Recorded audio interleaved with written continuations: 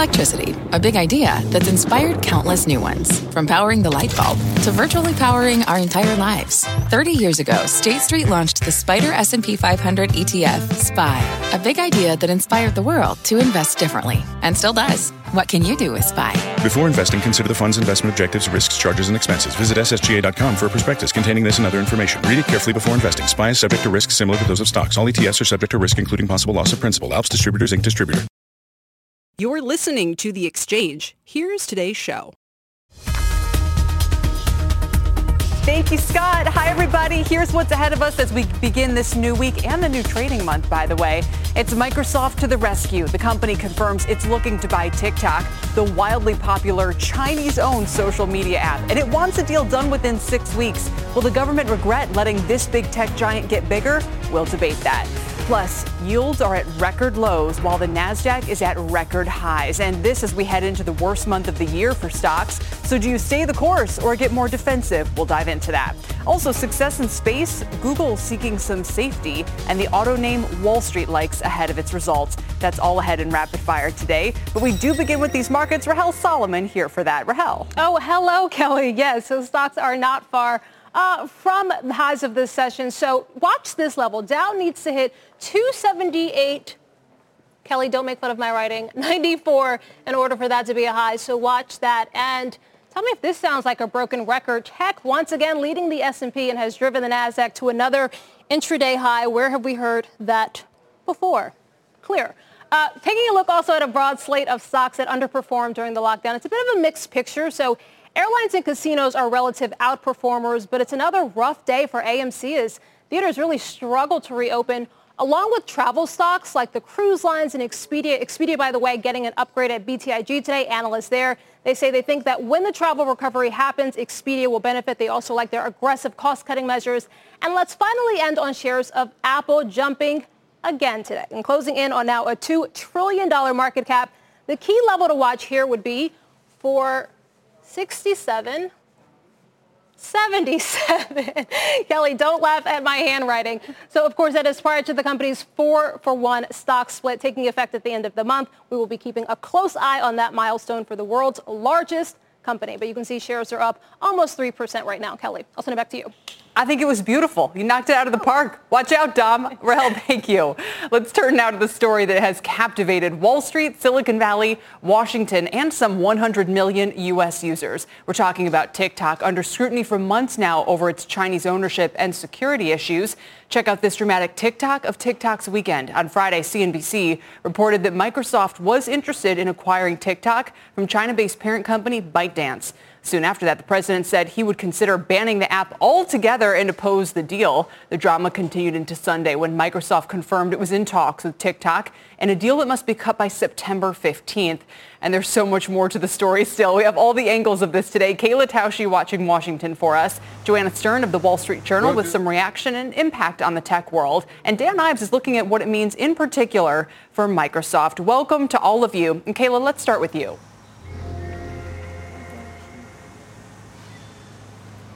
Well, Kelly, you mentioned the president's decision on Friday, or his pronouncement on Friday, that he would move to ban TikTok. He told reporters that aboard Air Force One on Friday evening. But over the weekend, those discussions continued. And we learned yesterday from the Treasury Secretary, Steven Mnuchin, that both sides of the aisle, all parties involved, believe that regardless of what happened to TikTok, existing in its current format was unsustainable. We all agree there has to be a change. The president can either force a sale or the president can block the app using IEPA, and I'm not going to comment on my specific discussions with the president, but everybody agrees it can't exist as it does. The Committee on Foreign Investment in the United States is the body that regulates all essential foreign ownership investments, minority or majority, in any company here in the U.S. And Microsoft, in its statement Sunday night, noted that the discussions with ByteDance will build upon a notification made by Microsoft and ByteDance to CFIUS. They said Microsoft appreciates the U.S. government's and President Trump's personal involvement as it continues to develop strong security protections for the country. Kelly, there is something of a precedent for a move like this. You may remember after Congress and the Treasury Department cracked down, strengthening these CFIUS rules back in 2017. They then moved in 2018 to require Kunlun, which was the Chinese owner of the app Grindr, to sell its stake in Grindr because of concerns that there was potential personal identification information about members of the U.S. military being stored on Grindr, and the U.S. government did not feel comfortable with that ownership. So we have seen at least some similar storylines before, but we'll see where this one goes. Kelly? It's fascinating, and I'm glad you mentioned that precedent and forgotten about that was the case with Grindr. Kayla, thank you. Let's dig a little more into how this could reshape the tech landscape if the deal happens with Joanna Stern and Dan Ives. And Joanna, I'll begin with you. What's at stake here? Well, what's been at stake is the biggest social media platform to come along since we can say Instagram, we can say Snapchat, we can say Facebook itself. So that's what's been on the table. And we've had 100 million US users, or probably somewhere upwards of that. That's TikTok's number, all fighting over or all trying to figure out what's going to happen to this social media app that every other tech player in the space right now is trying to either imitate or try to buy. So that's really what's been on the table. I think that's what's been at stake. The question now is what happens next with it. If Microsoft does proceed, as it seems it will, what happens to the app? How does it look different? How do these users feel about the takeover? Does anything change? Those are the things that we're still asking. Right. And I'm curious, Joanna, and I should mention, we're getting some fresh headlines from the president right now about this deal. He says it might be easier if Microsoft buys the whole of TikTok rather than the 30% that's been discussed. He also says Microsoft or another American company would have to buy TikTok by the September 15th deadline, or it would be banned. So what do you think? And I'll ask Dan about this, obviously, Joanna, but it's interesting that Microsoft wasn't at the big tech hearing, and it kind of gets this free pass for this acquisition at the same time that we're all going back and looking at whether Facebook should have been allowed to acquire Instagram. I mean, TikTok is the most sought after platform that exists for in the U.S. today. So what about forcing it to pursue an IPO? What if TikTok moves its ownership outside of China, as something else that was floated today? I mean, are those possible remedies here, or do you think a Microsoft or a big tech acquisition is the only feasible option? I think it's such a double-edged sword. I think all the points you bring up are really valid. And we look at last week and we look at the landscape of last week, and we had the four biggest tech companies sitting in Washington being grilled about these types of things, acquiring giant companies or companies that had a lot of potential to then become the monopolistic companies that they might have become because of where they sit. The big question that I've been wondering is Microsoft the safer bet, right? Microsoft is a U.S. company. It's a trusted company. Is it a safe bet? Does President Trump or his advisors at this point like the idea of Microsoft because Microsoft is here and it is trusted? Right. So, Dan, let me ask you, Microsoft doesn't have, other than LinkedIn, a major social networking app, but why give it one? Why from the government's point of view, I mean, should they give it one? Look, for Microsoft, I mean, they're the only white knight here. All the FANG tech stalwarts, they're basically caught in regulatory swirls, which is not going to change. And this is not something from Nadella and Microsoft. They really fell into their lap. I mean, I don't want to say Christmas came early from Microsoft and Nadella to get an asset like this, potentially 15, 20% discount, that's already gotten a green light from the White House. And it's a game of high-stakes poker. And I think Nadella understands this could be the consumer strategy for the next decade at a point where there's no other company out there that could do this. And that's why right now the leverage is with Microsoft. But Dan, why not just, I don't think the U.S. is interested in TikTok being successful per se. It's more that, okay, if it is a tool that people enjoy, you don't want to cause massive disruption, you can give them some option. Why not force an IPO? Why not force divestiture in some other ways? Why would this have to go to an existing big tech company? Yeah, I think it comes down to the national security concerns. We've seen it with Huawei, and this is essentially U.S.-China tech Cold War. And when you come down to Microsoft, it's as American as apple pie. And I think if you look how they're focused on the cloud, and ultimately they do not have another social media platform. So obviously there's no antitrust or regulatory issues.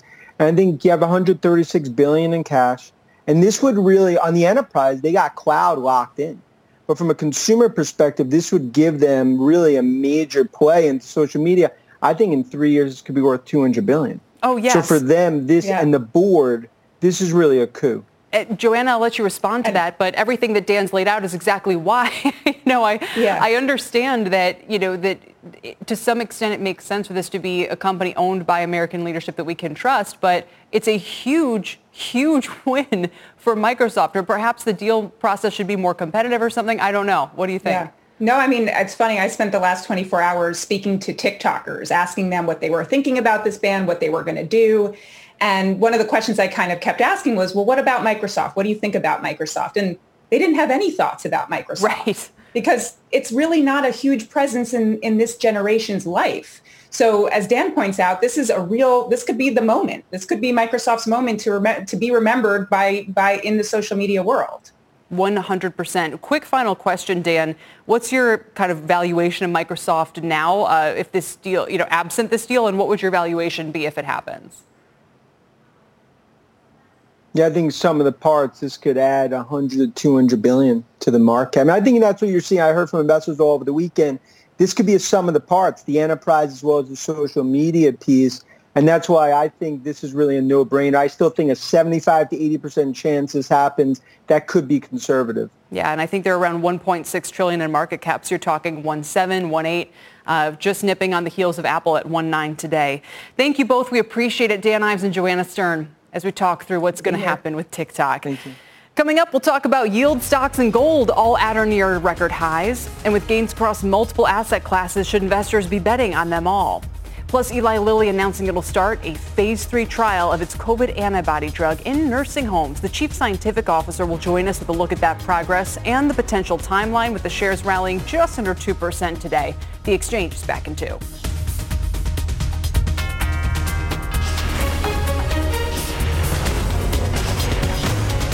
This is The Exchange on CNBC.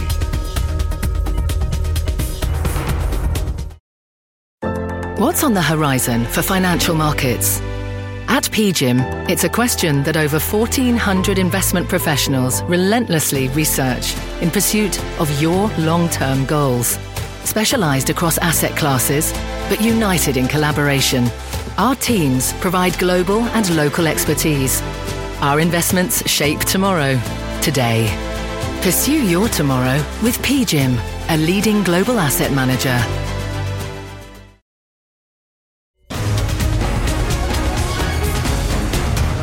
Welcome back to The Exchange, and look at these markets. They continue to rally as we kick off the new month, with the NASDAQ hitting a fresh all-time high. It's at 10,906 today.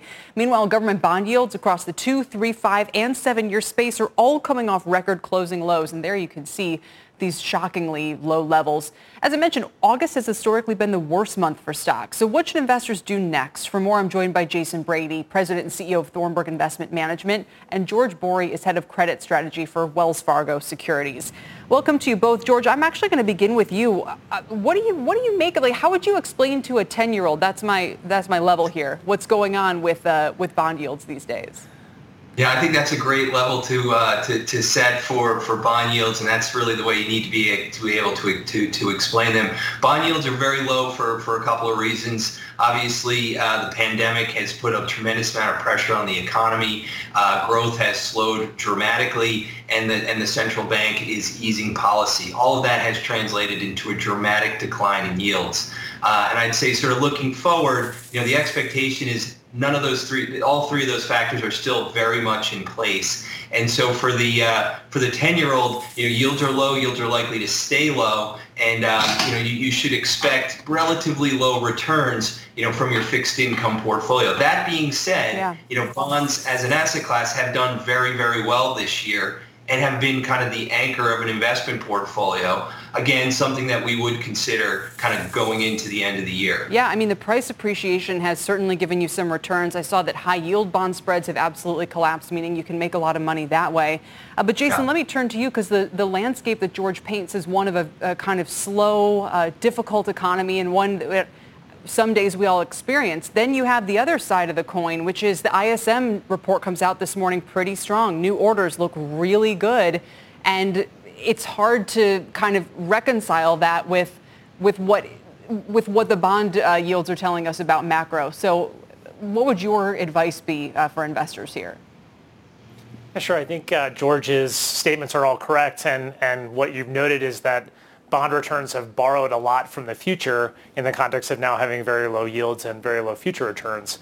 When you think about ISM, just remember that that's relative to previous periods. So we saw a huge decline and now a stabilization. So it's not necessarily a huge bounce back. It's coming back, but it's coming back slowly from very low levels. So still a lot of potential for volatility. And with regard to what's going on in fixed income land for credit, still a lot of bankruptcies. We saw 2 more over the weekend. Right, and the retail space. I wonder, though, Jason, if big tech is also borrowing from the future. Let's show the market caps of some of these companies again. Apple's at $1.9 trillion today. We're within a couple of percentage points from it being a $2 trillion company.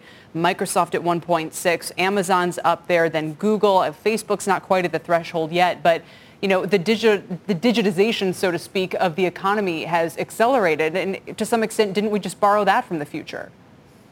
I think that's absolutely right. I mean, you remember when companies struggled to get to that $1 trillion market cap? That was a sell signal for a company getting too big. Well, we've blown through that a number of ways. You know, the thing to look at there is really PE, right? So if you think about the PE of these companies, they've grown dramatically. Now, of course, their earnings have also grown. And they're the companies that are obviously best positioned. You had a big segment on Microsoft, best positioned to take advantage of the digital economy going forward.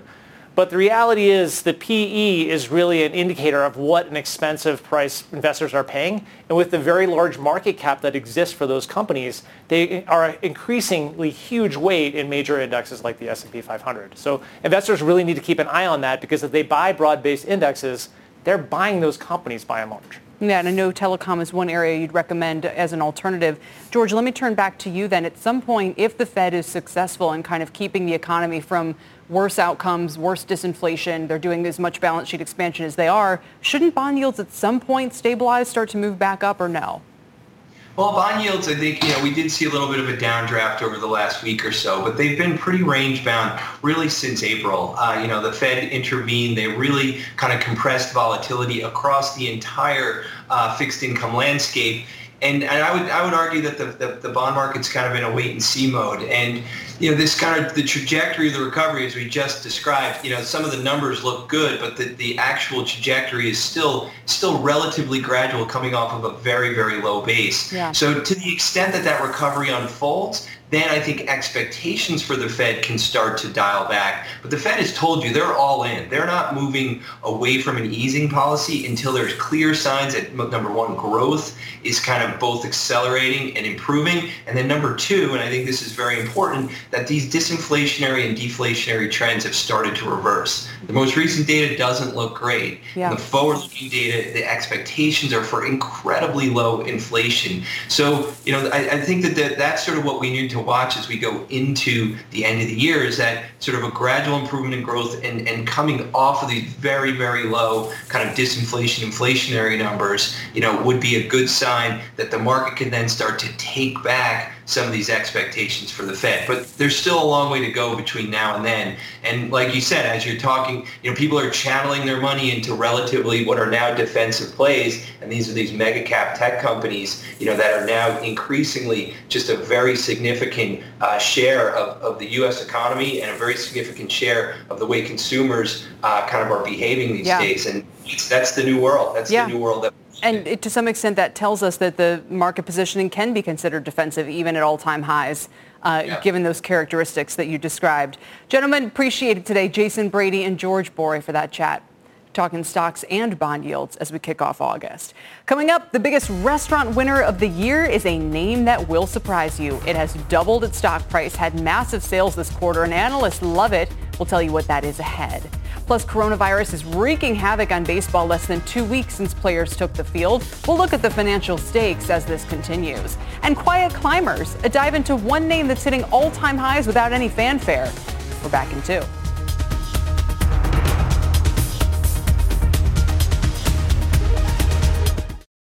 This podcast is supported by FedEx. Dear small and medium businesses, No one wants happy customers more than you do. That's why FedEx offers you picture proof of delivery, packageless and paperless returns, as well as weekend home delivery to 98% of the U.S. on Saturday and 50% on Sunday. See the FedEx service guide for delivery information. FedEx Ground service is also faster to more locations than UPS Ground. See what FedEx can do for your business. Absolutely, positively FedEx. John Ford sits down with NVIDIA CEO Jensen Huang and ServiceNow CEO Bill McDermott on the future of AI. Live from ServiceNow's Knowledge 2024 conference in Vegas. Closing bell overtime, today 4 Eastern, CNBC. Welcome back, everybody. I'm Sue Herrera. Here's what's happening at this hour. Here come the millennials. Brookings estimates just over half the U.S. population is under the age of 40.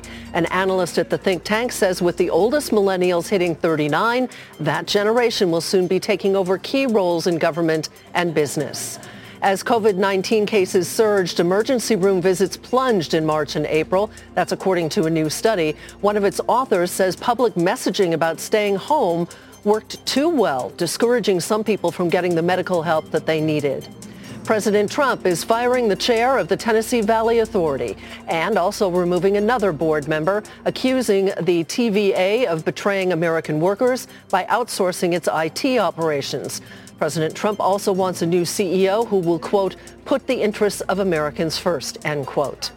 And Spain's former monarch is leaving the country that he used to rule. Juan Carlos I has been implicated in a financial scandal, and the king says he doesn't want to make things more difficult for his son, Spain's current king, Felipe VI.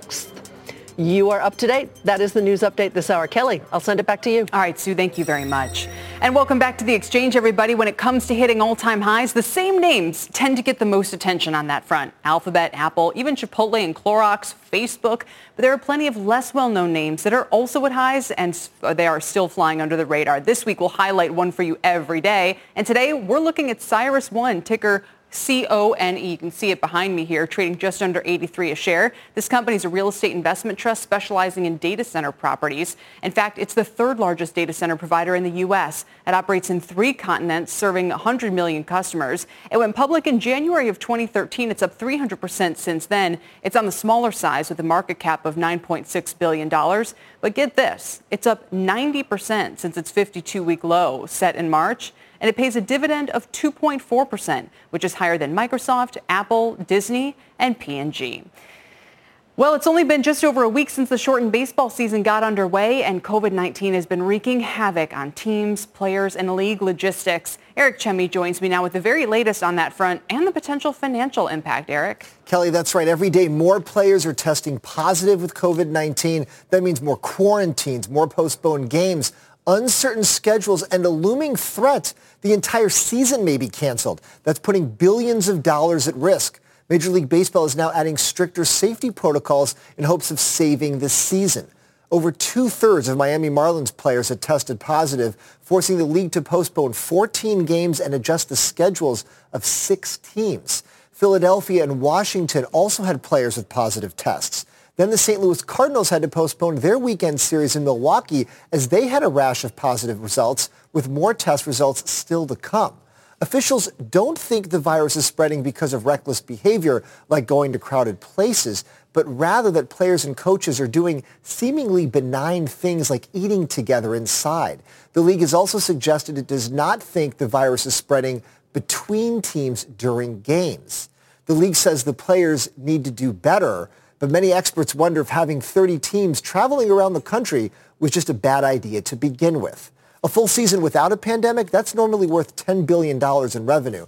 So MLB is trying to salvage whatever they can in this shortened season with no fans. Kelly. And real quickly, I mean, they're going to do whatever they can to keep the season going, right? I mean, both for them, for any of these sports, that if they stop, that means no one gets paid. None of the players get paid, right? No one gets paid, and you lose a lot of money because there were so many costs just to try to put the thing on. Yeah, it would be a big financial loss if they can't finish it. Well, speaking of financial trouble, am I right that I see The Rock is buying the XFL? What's going on there? So they were going to go into a bankruptcy proceeding. The Rock and Redbird Capital, they bought the XFL less than an hour before a planned auction was set to begin. They were the only qualified bidder. They're paying $15 million for the assets. They'll assume some liabilities. They'll pay up to $9 million to settle old defaults. Remember, Redbird Capital, that's the new sports-based SPAC that may IPO in upcoming weeks. So we'll see with these two big brands, what can they turn the XFL into? Will it be back on TV in a year, or is this they're buying the brand and maybe it sits there dormant for a few years? But that SPAC, they have a lot of money. They can buy a lot of things. Maybe they'll piece some things together. Yeah, we'll be watching for that IPO and also, again, maybe a hopeful sign of the post-COVID landscape. Eric, thanks so much. Eric Chemi. Coming up, history is made in space. The Street gets bullish on an automaker who delivered no cars. And Google is beefing up its security. It's all ahead in Rapid Fire. Stay with us right after this.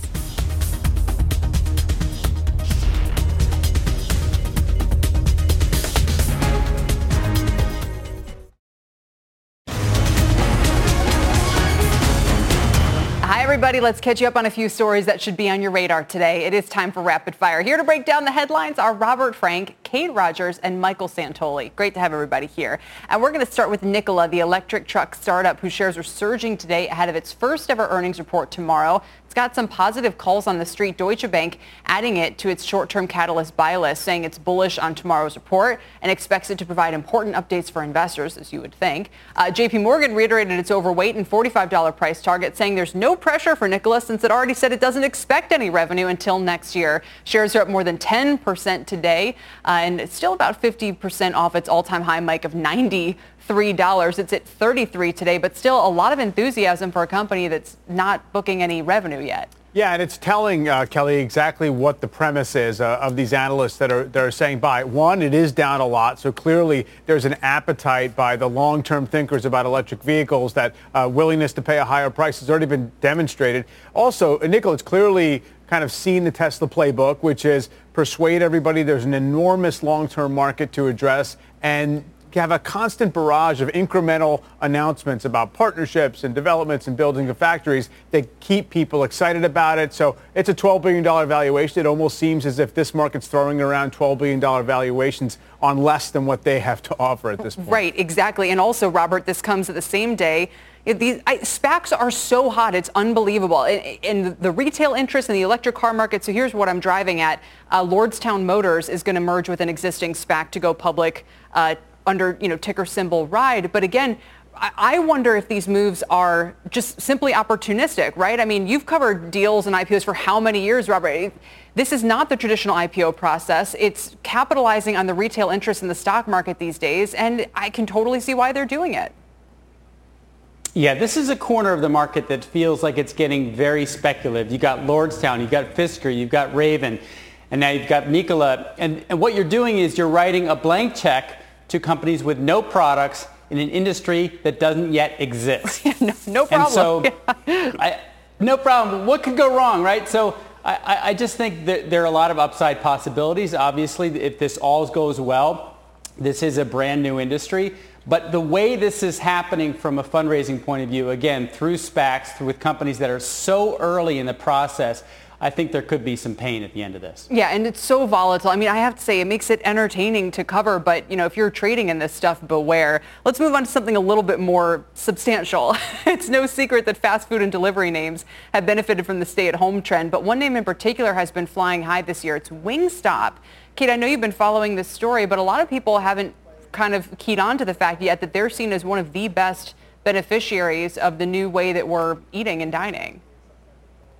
Yeah, that's right, Kelly. Really outperforming a lot of its peers in this space. It's up over 85% year to date. Very similar model here to like a Domino's or a Papa John's. It's mostly carry out and delivery oriented, focused on working with the aggregators. There are some seats, but obviously dining rooms are closed in a lot of places around the country. They said, though, with earnings that even as dining rooms have reopened, they haven't seen interest fall off. They also saw same-store sales rise by over 30%. This is during a quarter when we're seeing, drops by the same amount in some of their competitors. So a lot of people, as you said, really leaning into this, also opening up new stores. We're not seeing a lot of that, and digital sales up over 60%. So a lot of customers really flocking to this name. Robert, Mike, have you guys been? I'm looking around. There's not one close to me, but it sounds pretty good right now. No, I was looking around too. The closest one is 45 minutes. It's also interesting, as Kate just mentioned, the competition for this. Applebee's is launching something. Chili's is launching a wing-only brand. And I was looking at the menu, and Kelly, when we are all back in person, I want to do a taste test of the Wingstop atomic sauce, and see how we can take it. Yeah, I have more tolerance, Mike, for the hot buffalo sauce than I recognize, but I'm not going down that road. It's amazing to be the differentiation in the restaurant space this year. I mean, we're talking about a number of closures north of anything we've ever witnessed in our lives in a single year. But if you have a model like Wingstop, like some of the others that Kate mentioned, then you're getting all of that market share. Yeah, I mean, sort of an uncomplicated menu, I think, operationally for the restaurants, and clearly having that infrastructure already in place to be mostly delivery. I was most amazed when I just looked at the valuation of the stock, and it's essentially got a Chipotle type valuation if you believe the forward earnings over 100 times. Clearly a lot of expectations built in on massive store growth on top of just what they're doing here during this period. But people have caught on, at least in the market, to this concept. Yeah, that's true. This is not an under-the-radar pick, to be sure. 100 times is astonishing. Also astonishing, a historic day in the great space race. SpaceX successfully returned those 2 NASA astronauts this weekend to complete a 2-month test that marks a major milestone for both. For SpaceX, it's the first time a private company sent people into orbit. And for NASA, the first time the U.S. launched its own astronauts into space in nearly a decade. CNBC.com space specialist Michael Sheets has been following every moment of this historic mission for us. And Sheets, I mean, what a great moment, right? Hey, Kelly, a great moment indeed, and a really flawless conclusion to what was a demonstration mission. I think you can't take away from the fact that while it certainly was historic, and for both NASA and SpaceX, this mission was still a test. They only launched 2 astronauts on this one, and they'll be launching 4 on 6-month missions in the future. So they spent 2 months up on the space station, did a number of tests on the spacecraft to make sure everything worked out. And now SpaceX and NASA are going to spend a couple of weeks basically taking apart the spacecraft and going through all the data to make sure it all looks good. NASA especially, they expect to be paying now about $55 million a seat in the future when they fly their astronauts with SpaceX. That's a huge discount from what they've been paying the Russians in the ballpark of $90 million per seat ever since the space shuttle program ended in 2011. Yeah. NASA chief Bridenstine really put the emphasis on this by saying this is the business model for the future. You got like a Clark Gable thing going on, Sheets. Thanks, Kelly. I mean, I'm just observing, for people who are listening to this, it's a good, you look very dapper with the stash and the cream jacket and the whole thing. Anyway, let me just quickly ask all of you guys about some of the space valuations, because, we were just talking about the electric cars, and this is a close rival for some of the retail interests. And Mike, Virgin Galactic, which I think reports tonight, is still 50% below the levels that it was in early Feb. It is. So, is that a measure of just how wild things got back then, or is it? Does it mean that people have actually had more reasonable expectations about it? It's very tough to say. I mean, I think that there is a business model within sight for this company. It's just a matter of exactly how much to scale you can expect anytime soon. Is it really kind of just a tourism business? Is there a lot more to it in the immediate term? Very difficult to say, but it is, again, just a testament to how there is a willingness to believe in kind of these big picture conceptual ideas in this market. It's not just about, demonstrated cash flow. Yeah, and let me tell you, it's certainly nice to have that kind of optimistic theme right now. You just don't want everyone to get burned. Michael Sheets, quick last word to you, since Virgin Galactic does report tonight. What should investors be focused on? They definitely should be looking at, beyond just the fact that the analysts expect them to report a loss in the adjusted area of about $50 million or so. You can expect an update on the progress towards getting FAA certification to fly passengers, as well as just any new numbers on how many deposits have been made towards future space flights. Those numbers giving a little bit of an idea of how much demand there is out there. Great. We appreciate it, sir. Thank you. Virgin Galactic shares up about 5% in anticipation. And much bigger move today. You want to talk about a smart deal? Google announced a nearly $500 million investment in ADT today. And as part of the deal, they're going to take a 6.6% stake in the home security giant. ADT will begin installing Google's line of Nest smart home devices as early as this year. Google says by using its technology, ADT's 6 million plus U.S. customers will have fewer false alarms, better detection, and improved notifications. Google shares are about flat today, guys. But Robert, ADT is only up about 60% right now. At one point, it had doubled. Yeah, it was interesting. So it's a $450 million investment that actually increased the market cap of ADT by $3 billion. So this is just an incredible upward move for Google. What I don't really understand, though, is what Google gets out of this. Now, I love Nest. I think their cameras are fantastic. They're cheap. They're like $120. You can easily install them yourself. You get the alerts on your email. And the ADT systems are hugely expensive. They're like $37 to $52 a month once you subscribe. So I could see why Nest was putting ADT out of business, but I don't understand why Google would then invest in ADT. Yes, maybe it's that customer list. Maybe it's the ability down the road to install more elaborate systems in these homes and charge more. But right now, if you've got Nest, you don't need ADT. I, Kate, wonder why Google just didn't buy ADT. I mean, you look at Amazon and everything that it's done with Ring and how popular and successful that's been. I also wonder if the Property Brothers make out on this deal because they're the ADT spokesmen these days. You know, Kelly, so when Robert's saying he doesn't know what Google gets out of it, they could get someone like me that doesn't want to install this myself. Like, I have a big mental block when it comes to any type of installation that I would personally have to do. You just plug it in. I'm with Kate. I would like to have someone come out and do that for me. Yeah. You know, and home security is so big right now. We're all at home, right? Everyone's at home, working from home. I think there's a bigger focus on this because we're spending so much time in the home. So, I don't know. Maybe that's the reason. Yeah, we're ADT people, so I'll let you know if something, you know, what changes we see as a result. Thank you all. We'll leave it there today. Robert Frank, Kate Rogers, and Michael Santoli. Coming up, Eli Lilly beginning late-stage trials of its COVID-19 antibody drug, and they're doing it in nursing homes in particular. The company's chief scientific officer joins us next with more on that for a First on CNBC interview. Lilly shares are up a little more than 2% right now. We're back in a couple. The Exchange is now a podcast. Listen to your favorite parts of the show you might have missed. Sign up now on Apple Podcasts, Spotify, Stitcher, and Google Podcasts.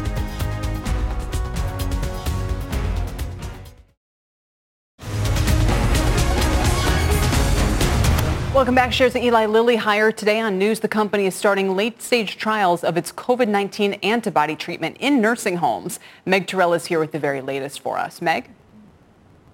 Hey, Kelly. So this is a really interesting trial, especially given the severity of disease and the predisposition, the more deaths that we see in the nursing home and older populations. So Lilly is running this trial in partnership with the National Institute of Allergy and Infectious Diseases to see if they can use this antibody drug as a preventive in settings that have had a case of COVID-19, actually going in to try to protect residents and staff at these facilities. Now, what this drug is an antibody that was actually derived from one of the first U.S. survivors of COVID-19, and they're testing it both as a prevention and as a potential treatment. And of course, they're not the only company in this race. Regeneron also started late-stage clinical trials last month. So joining us now to tell us more about this trial and this approach in general is Lilly Chief Scientific Officer Dr. Dan Skovronsky. Dr. Skovronsky, thanks for being with us today. And I want to ask you about this specific trial, but first just tell us about the trials you've been running so far on this drug and any results you've seen so far that tell you about its safety and any efficacy signs. Sure, thanks. It's a pleasure to be here. So we studied this drug. We just started in patients just over 2 months ago at the end of May. And we started in hospitalized patients just looking at the safety of the drug, and we found that it was well tolerated, no serious adverse events or anything like that. And then we moved to recently diagnosed patients. And so we're actually in the midst of a phase 2 trial in people who just got the diagnosis of COVID-19 or early in the disease course and see if we can stop the virus from replicating their bodies and slow down or even prevent them from getting too sick. We don't have data from that trial yet. We've just been watching the safety, which looks good. We hope to have efficacy from that first ambulatory trial in the treatment phase. really in the coming month or two. And when should we expect to see any efficacy data from the phase 1 study in hospitalized patients? Yeah, so the hospitalized study wasn't designed to demonstrate efficacy. It was just a small number of patients who were pretty sick but late in the disease course. So they all got better, the people on placebo and people on drug. There's nothing we can really conclude from that trial.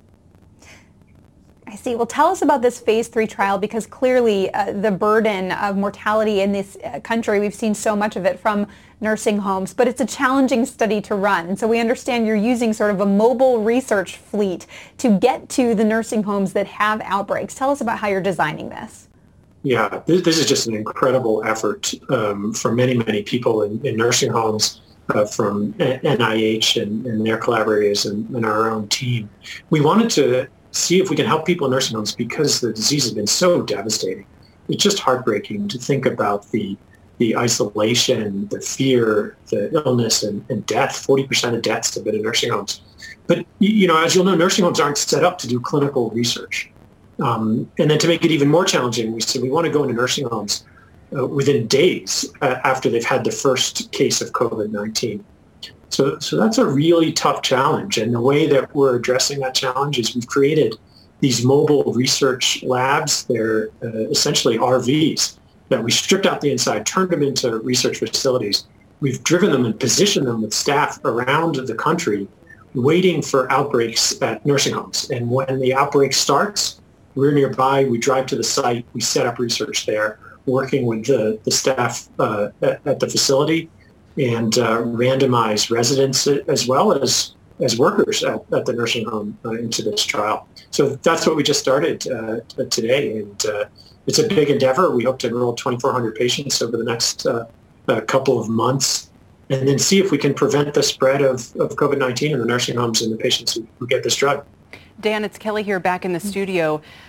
If this drug works as you hope in nursing homes, what kind of difference would that make to patients? Aside from the spread of COVID, what would it do to directly help those who contract the disease? And are there any applications for those who might be younger, a little bit healthier than the population that you're testing?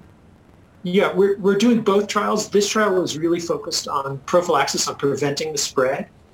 Which is how I think if the study's successful, it could absolutely be used, exactly like we're doing this trial. If the nursing home has a case, start administering the drug to other people and staff at that nursing home.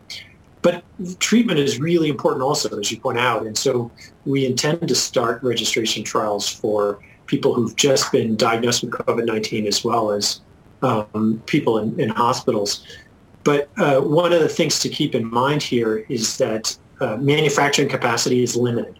So we think we can make 100,000 or more doses by the end of this year and many more next year, but that's still not enough for everyone who might need this drug to get it. So we have to think about where we can benefit patients the most. I think nursing home patients certainly are one of those populations.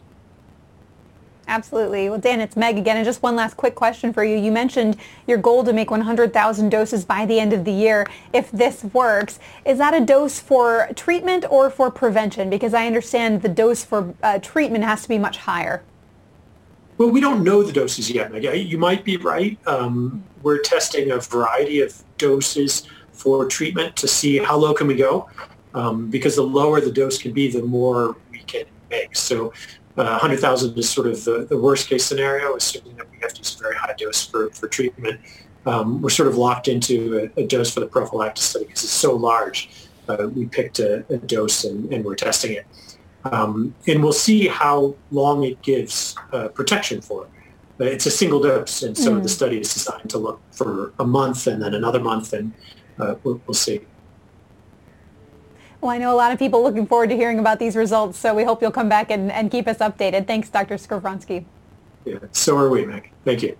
Yeah, and I just hope manufacturing capacity isn't a huge constraint. You think of all the things, Meg, you hope that that's certainly not one. But thank you very much for bringing that to us, Meg Terrell, with the latest from Lilly there.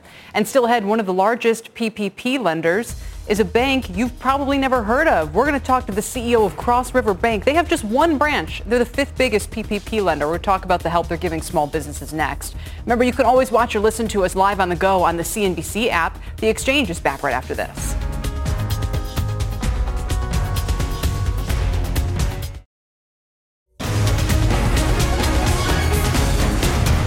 Welcome back. Former Starbucks CEO Howard Schultz sending a letter to Congress calling for more federal loan aid to small businesses and partial loan forgiveness. It's been signed by some of the biggest CEOs out there. In it, Schultz writes that, quote, allowing small businesses to fail will turn temporary job losses into permanent ones by year end. The domino effect of lost jobs, he says, as well as the lost services and lost products that they provide could be catastrophic. Joining me now for more is Gilles Gade. He is the CEO of Cross River Bank. They're the fourth largest PPP lender in the country in terms of loans. That's only after J.P. Morgan, Bank of America, and Wells Fargo.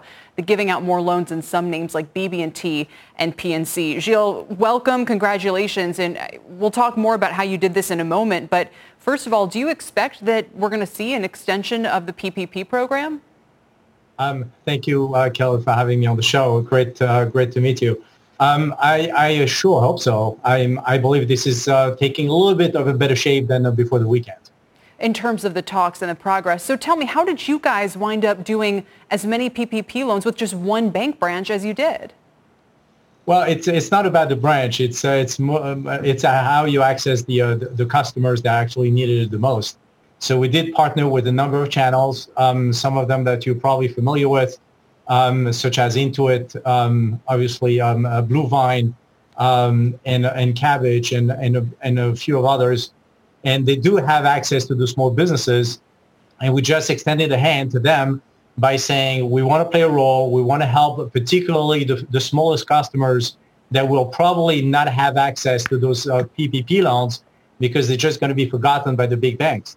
And so we sprung into action. We rolled up our sleeves. We put everything that we knew thus far in terms of technology, compliance, operational efficiencies, and we put it to the contribution of this program. And this is the result. Yeah, and you've gotten a lot of press coverage as a result. The New York Times wrote you guys up saying you're the tiny bank that got pandemic aid to 100,000 small businesses. In normal times, you do partner with companies like Affirm and other platforms, Upgrade, Upstart. So you're used to making these low-dollar, high-volume loans. Is this, I mean, where does this business go from here? When people say, well, wait a minute, the banks are going to make money from these loans and, you know, there's all these problems with how the process was gone about in the first place, what would you tell them?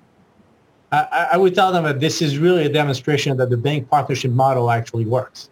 And we've been doing this for a while, but, it takes a little bit of time to get adopted, particularly by the common banks, such as the community banks in around the corner. But there is definitely validity in the business model. There's definitely a need. A lot of folks out there need loans, and they need accessibility to those loans. And providing accessibility to the fintech companies that are actually deploying a lot of marketing dollars in order to enable those people to have access to credit and access to, the small business loans that they so direly need is really the key to, unleashing the might of this economy. Yeah, 100%. And I think this is an integral part of what, the future of banking is going to be. So are you guys getting involved in the Fed's Main Street program as well, or are you sitting on the sidelines for that? No, we are actually. We've been exploring for the past couple of months. It's a little bit difficult and a totally different animal. I mean, the loan amounts are definitely bigger, which is a little bit outside of our sweet spot. But we also want to help the companies that do have the wherewithal to borrow a significant amount of money so that they can keep, like 100, 200, 300 employees, within their midst so that they can continue to pay them and have the some staying power. Yeah, absolutely. It's not just the small bank, businesses. Those of all sizes are struggling with this. Gilles, thanks so much for joining us and for all the work that you're doing. We appreciate it. My pleasure. Thanks for having us. Gilles Gade is the CEO of Cross River Bank, again, with just one branch in Teaneck, New Jersey. An incredible story. A quick programming note, former Starbucks CEO Howard Schultz will be on Squawk Box tomorrow to talk about his letter to congressional leaders and what more he'd like to see come from Capitol Hill in terms of the COVID response. That'll start around 8 a.m. Eastern time. Don't miss it. And that does it for The Exchange today. Thank you so much for tuning in. Coming up in the next hour, we've been talking all day about the potential Microsoft TikTok deal. We are going to hear from one big TikTok star herself about how the impact could be for millions of their users. I'll join Tyler Matheson on Power Lunch after the short break.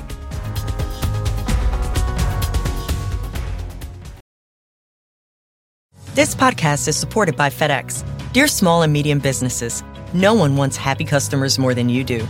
That's why FedEx offers you picture proof of delivery, packageless and paperless returns, as well as weekend home delivery to 98% of the U.S. on Saturday and 50% on Sunday. See the FedEx service guide for delivery information. FedEx Ground service is also faster to more locations than UPS Ground. See what FedEx can do for your business. Absolutely, positively FedEx.